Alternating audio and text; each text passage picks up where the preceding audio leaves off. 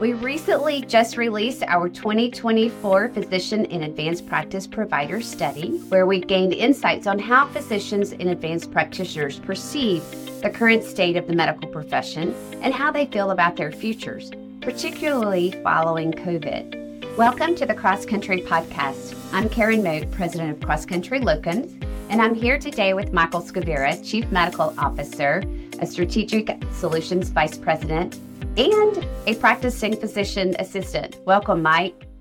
Thank you so much, Karen. Pleasure to be here and looking forward to getting right into it with you.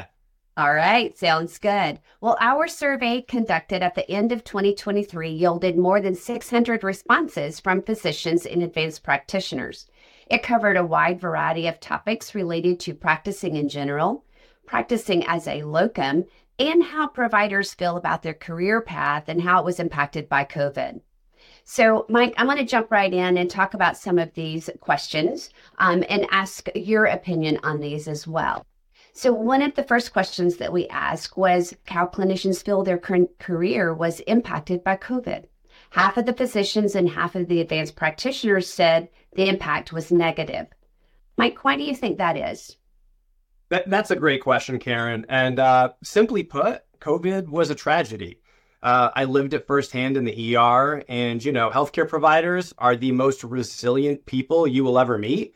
But when COVID hit, healthcare providers experienced many things that most never witnessed in a lifetime. Thinking back on it, you think about all the number of bodies, the back-to-back shifts, the moments of feeling helpless, colleagues passing, loved ones passing, you name it. But at the same time, there was a silver lining, which was that healthcare heroes movement. And so the overarching support from the communities, the donations, the quote unquote clappy hours, that provided a strong sense of support and camaraderie at first. But as that initial COVID surge began to fade, so did that spotlight on those healthcare heroes over time. And then at that time, many healthcare professionals went from full-time to part-time, or they changed settings, or even retired early. So then we began to see workforce shortages. And on top of that, physicians and advanced practitioners are not only treating just COVID patients, but also this influx of new patients coming in with a host of other comorbidities due to all of the deferred care during the pandemic. And so that was the recipe for an extremely high stress and challenging environment to work in for an extended period of time. And, it's taken its toll and left its mark on a lot of people in the healthcare industry. Yeah, that really was an interesting time and challenging for sure. But, 20% of our survey providers said that COVID positively impacted their career. One provider said it re-energized them. Another one stated, my scope of practice became broader. Mike, you talked about New York, and you were working as a PA during the pandemic in the hot zone there in New York City. What are your experiences and thoughts on the positive impact?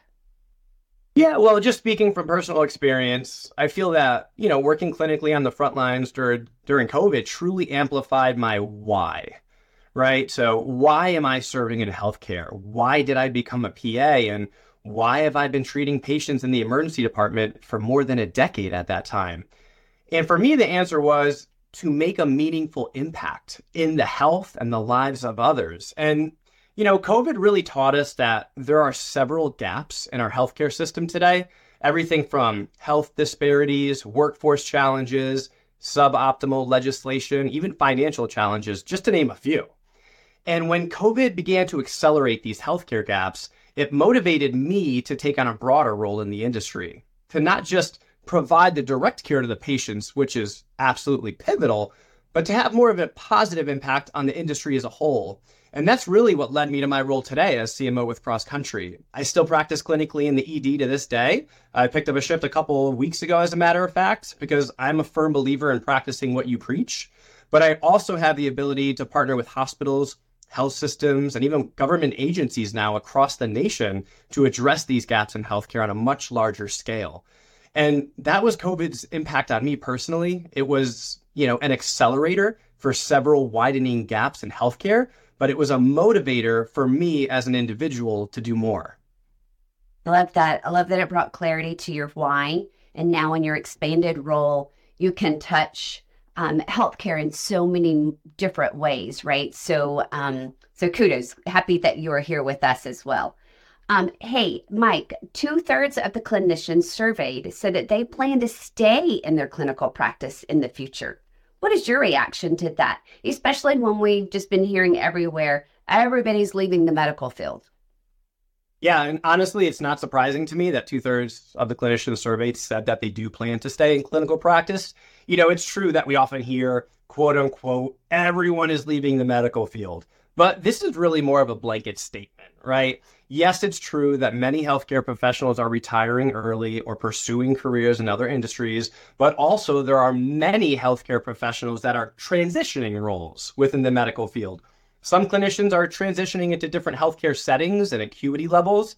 Other clinicians are walking away as FTE to pursue locums assignments in areas with greater need, while some, such as myself, are stepping into new roles to have a broader impact or a different impact on care delivery while still maintaining that direct patient care. And, unfortunately, this can have a negative impact on the core FTE workforce of many healthcare organizations. We've seen that. And that's why I believe it's more important now than ever for health systems to really leverage new and innovative workforce models and technology to optimize that workforce. And that's what I focus on when I'm partnering with clients. 100%. Very insightful. Another important topic, which I know is important specifically to you as a practicing physician assistant, is legislation. As a practicing PA, what are your thoughts on the legislation granting advanced practitioners full practice autonomy, especially in the nurse practitioner area? What are you seeing? How do you see this as being an impact on patient care? Yeah, look, speaking purely from an objective standpoint, the Association of American Medical Colleges is predicting a physician shortage of up to 124,000 physicians by the year 2034. That's a staggering number. And in parallel to that, NPs are expected to grow by 38%, and PAs are expected to grow by 28% by the year 2032. So logistically speaking, it's imperative that we leverage APPs to help close that gap. Now, when it comes to full practice authority, this isn't really a new concept. NPs already have full practice authority in more than half the US states, and that number continues to grow as we've now seen this as a proven concept. But I think it is important to mention two key points here. And the first is that no NP or PA should try to replace the role of a physician. That should not be the pursuit here, and I don't think that's practical. However, APPs do have the ability to fill in those gaps by leveraging full practice authority in the settings where it's appropriate to do so. This is not only going to just increase access to high quality care, which we are already seeing, but it also reduces the financial burden for many healthcare organizations, as APPs are a cost-effective solution for high quality care delivery. Yeah, it makes so much sense in the team-based approach to medicine, right? You spoke that, an advanced practitioner should never think that they're replacing a physician. Do you think on the opposite side that that's why some physicians are in opposition of full autonomy? Yeah, absolutely, and understandably so. I see both sides of the debate, and I look at it very objectively and neutral to a degree. I think it's based on, everyone's personal experiences, every physician's interaction with advanced practitioners, and understandably so. There are settings where it just isn't feasible for an advanced practitioner to have full practice authority. And so a physician in that setting would understandably question or even oppose the concept. Again, I believe the key here is to ensure that full practice authority is leveraged responsibly and in the appropriate clinical setting. And that's where I can understand both sides of the debate. A very rural area of Wyoming where there's no, let's say, primary care provider within a 50-mile radius, that's a good opportunity for full practice authority for an NP or a PA. A critical care unit or the NICU in a tertiary center that's a teaching hospital, maybe not necessary, So you have to look at each setting and every scenario individually for what it is, and you have to leverage full practice authority responsibly above all else. 100%. And I think just continuing to have these conversations, right, between legislation, clinicians, and the physicians to find the common ground and make sure that patients have access to the healthcare when they need it most. So, Mike, let's switch the topic to locum tenens. 70% of the providers state that one of the top reasons that they work locums is for the flexibility, which is not news to us, right? One other reasons were stronger pay rates, supplemental income, and just not being interested in permanent work. Do you think that the high need or interest in flexibility is somewhat due to the past few years of dealing with COVID? Well, I think that flexibility has always been one of the main reasons for a provider to pursue locums, but COVID has brought even more value to that, having that flexibility now more than ever. And what I mean by that is we've seen tremendous economical and societal shifts since COVID. The real estate market is more daunting than ever for first-time homebuyers. And so having that ability to travel and to explore different local markets in different states and regions has more value than it did 5, 6, 7 years ago. Additionally, there's been a shift from an in-office employment setting to a remote employment. And, many clinicians have spouses or partners that now work remote and have that ability to get up and travel with their spouse or partner who's a locums provider during that assignment, instead of having to stay behind and plan ahead. And furthermore, humankind was quarantined and caged for quite some time during COVID. And I feel that's motivated even more of the population to set out and explore now that the opportunity is there. Absolutely. I those are all great points. And, and even on some of our travelers, part of the reason that they wanted to travel to begin with was, they had families. They wanted to know where they should settle down. You're talking about, the cost of living and buying a home now. They want to make sure that they're moving their family to an area where they are going to thrive, not just them as a clinician, but also their families as well. Another thought on locums, we typically think of it as a great opportunity for those nearing retirement. But in locums, it's also beneficial for new grads, right? So what about those with younger families? I know, for example, Mike, I talked with a physician who had a young family, and his wife was homeschooling their children, and they had a farm in Virginia where they were raising some animals. And he loved the idea of being on the road for 14 days. He did 14 days on and then was off 14 days so that he was completely home, not working with his family, and just enjoying being part of the children and the life and they're around the farm. So what are your thoughts about those with younger families, Mike? My first is that I want to be that guy. I know. But I'll tell you what, and there's so many beautiful stories like that. So yeah, let's talk about new grads, right? And when you put it into perspective, the average medical school debt is just over $200,000, right? And the average salary for a resident physician is somewhere between just $60,000 and $70,000 a year. So once a physician completes their residency, think about it, right? They're often loaded with debt and their professional network is still somewhat limited, right? And so they're also experiencing a glimpse of freedom for the first time in more than 7+ years of med school or residency, plus or minus fellowship. And often this is the first opportunity that they have to explore where they want to settle down, to your point, with their young family and grow their roots.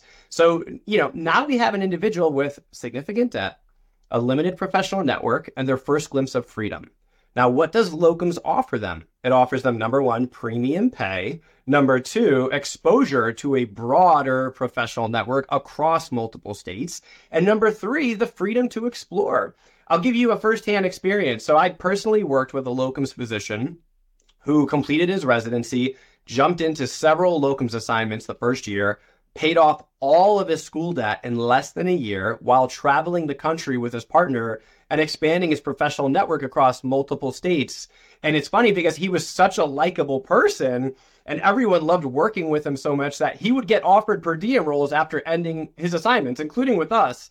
And so a year later, he and his partner bought an RV, souped it up, And they just continued to road trip back and forth between the few states they loved most, where he would just work per diem across those sites and live a life of freedom and exploration with no strings attached while they planned for their young family. And so, my answer is locums can be beyond beneficial for new grads, and there's really limitless opportunity, when you put your mind to it. Wow. Yes. Great points. All right. So let's switch gears to technology, which is another hot button. Clinicians feel that facilities should be investing more in technology for clinical decision support, EMRs, in remote patient monitoring, but have varying opinions on artificial intelligence. The main trend that we've heard from providers was that AI could be an important tool, but does not replace the human touch or the importance of the professional-patient relationship. What are your thoughts on AI or other technologies in healthcare? So technology and AI in particular will continue to have a profound impact on healthcare. You mentioned clinical decision support systems, for example. Just looking at that, that technology alone provides medication alerts, best practice notifications, order sets, and even reference information to provide clinicians with pertinent, organized clinical knowledge and patient information to really enhance the care delivery, reduce medical errors, and reduce length of stay. And so now we have this evolution of quote unquote generative AI, where unlike traditional AI, these programs leverage machine learning to understand, predict, and create new content from data. So when you think about that, this provides limitless opportunity for healthcare improvement, ranging anywhere from enhanced clinical algorithms, improved image analysis, and even early detection and prevention of disease. Now, however, with that being said, the human touch is the very ethos of a patient's experience in the healthcare setting. And so while I firmly believe that technology will be absolutely necessary to further enhance care delivery, it is critical that technology is used to complement the human touch and not replace it. Absolutely. And you kind of touched on it a little bit, but also from the facility perspective, we know technology creates efficiencies. Do you have any thoughts on how the facilities benefit as they consider their staff moving into 2024 and how they interact with organizations such as cross-country locums? Absolutely. Technology has been a game changer, as we know, in the staffing space, and I see the benefits for facilities that are quickly adopting and embracing this every day, especially with the clients that we're partnering with.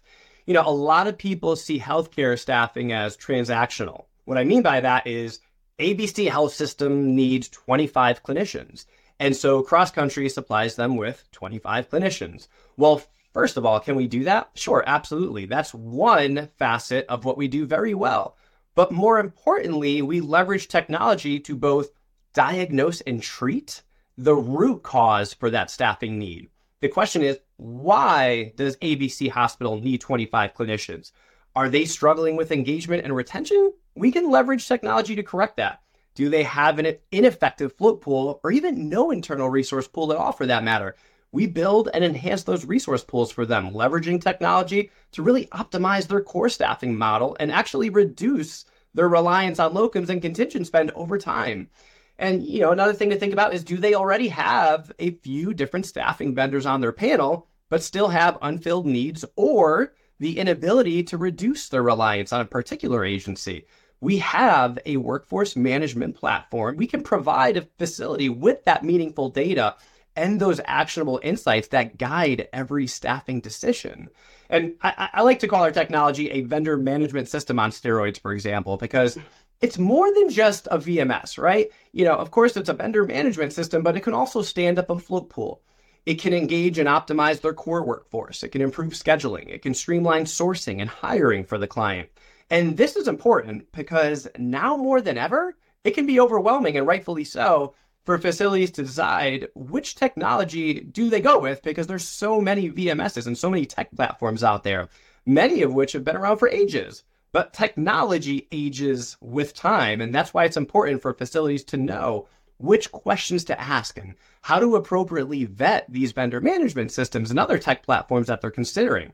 And, a couple questions that I walk them through is, does that technology have Power BI? Is there open architecture? Is there visibility into your actual spend within a click away? How about estimated spend, committed spend? How about forecasting? Right? Because those are all considered table stakes in today's tech environment. So if you're missing one of those, and your answer to one of those questions was no, then you have an outdated technology platform. So it's important for facilities to be well aware of the different options they have and what questions to ask. And these are conversations that I have with people every day. Wow, very interesting and insightful. Thank you, Mike. So here's the last question. It's a big one, but would love your perspective on it. So based on the survey results we analyzed and from your own experience as a practicing PA, where do you see the future of healthcare headed in terms of providers' career paths? Great question. I'll tell you what, I think we are living in an inflection point today. I like to think of COVID's impact on healthcare similar to when you're pruning a rose bush, right? You prune a rose bush by trimming it down only so that it can rejuvenate and encourage new growth and better growth more than before. And, COVID trimmed us down only so that we would learn from it, rejuvenate, and grow even beyond where we were pre-pandemic as clinicians and healthcare professionals. I think providers' career paths are becoming more flexible than ever. Many health systems are embracing positive change, welcoming new workforce models, and leveraging technology, which allows providers limitless opportunities in their career paths. Whether it's floating between units or facilities or even across state lines, we have providers delivering care inside of facilities as well as through telehealth and even through hospital-at-home care models. There's more and more opportunity for reskilling, upskilling, and even leveraging technology to create a whole new care model. So I believe that providers' career paths will continue to evolve more in these next 5 years alone than they have in the last 20 years. Wow. And I said that was the last question, but you mentioned technology. So just a follow-up to that. Any other comments on how you see technology evolving as we move into 2024 and beyond? Absolutely. Yeah. Technology will serve as the cornerstone for this evolution in healthcare. Simply put, those who resist technology will quickly fall behind. And those who embrace it early and responsibly, keyword responsibly, will flourish in today's dynamic and ever-evolving environment. It's going to improve care delivery. It's going to optimize workforce models, promote engagement and retention, and enhance both the patient and the provider experience. And all of this really leads to the very one reason why we're in all of this. And that's to improve the health and the lives of our patients. Very true. Wow. Mike, thank you so much for joining me today. We're so excited to release our study, and thank you to all of the physicians and advanced practitioners that took time to provide their thoughtful insights. Our study is available for the download in the show notes. Thank you all for joining.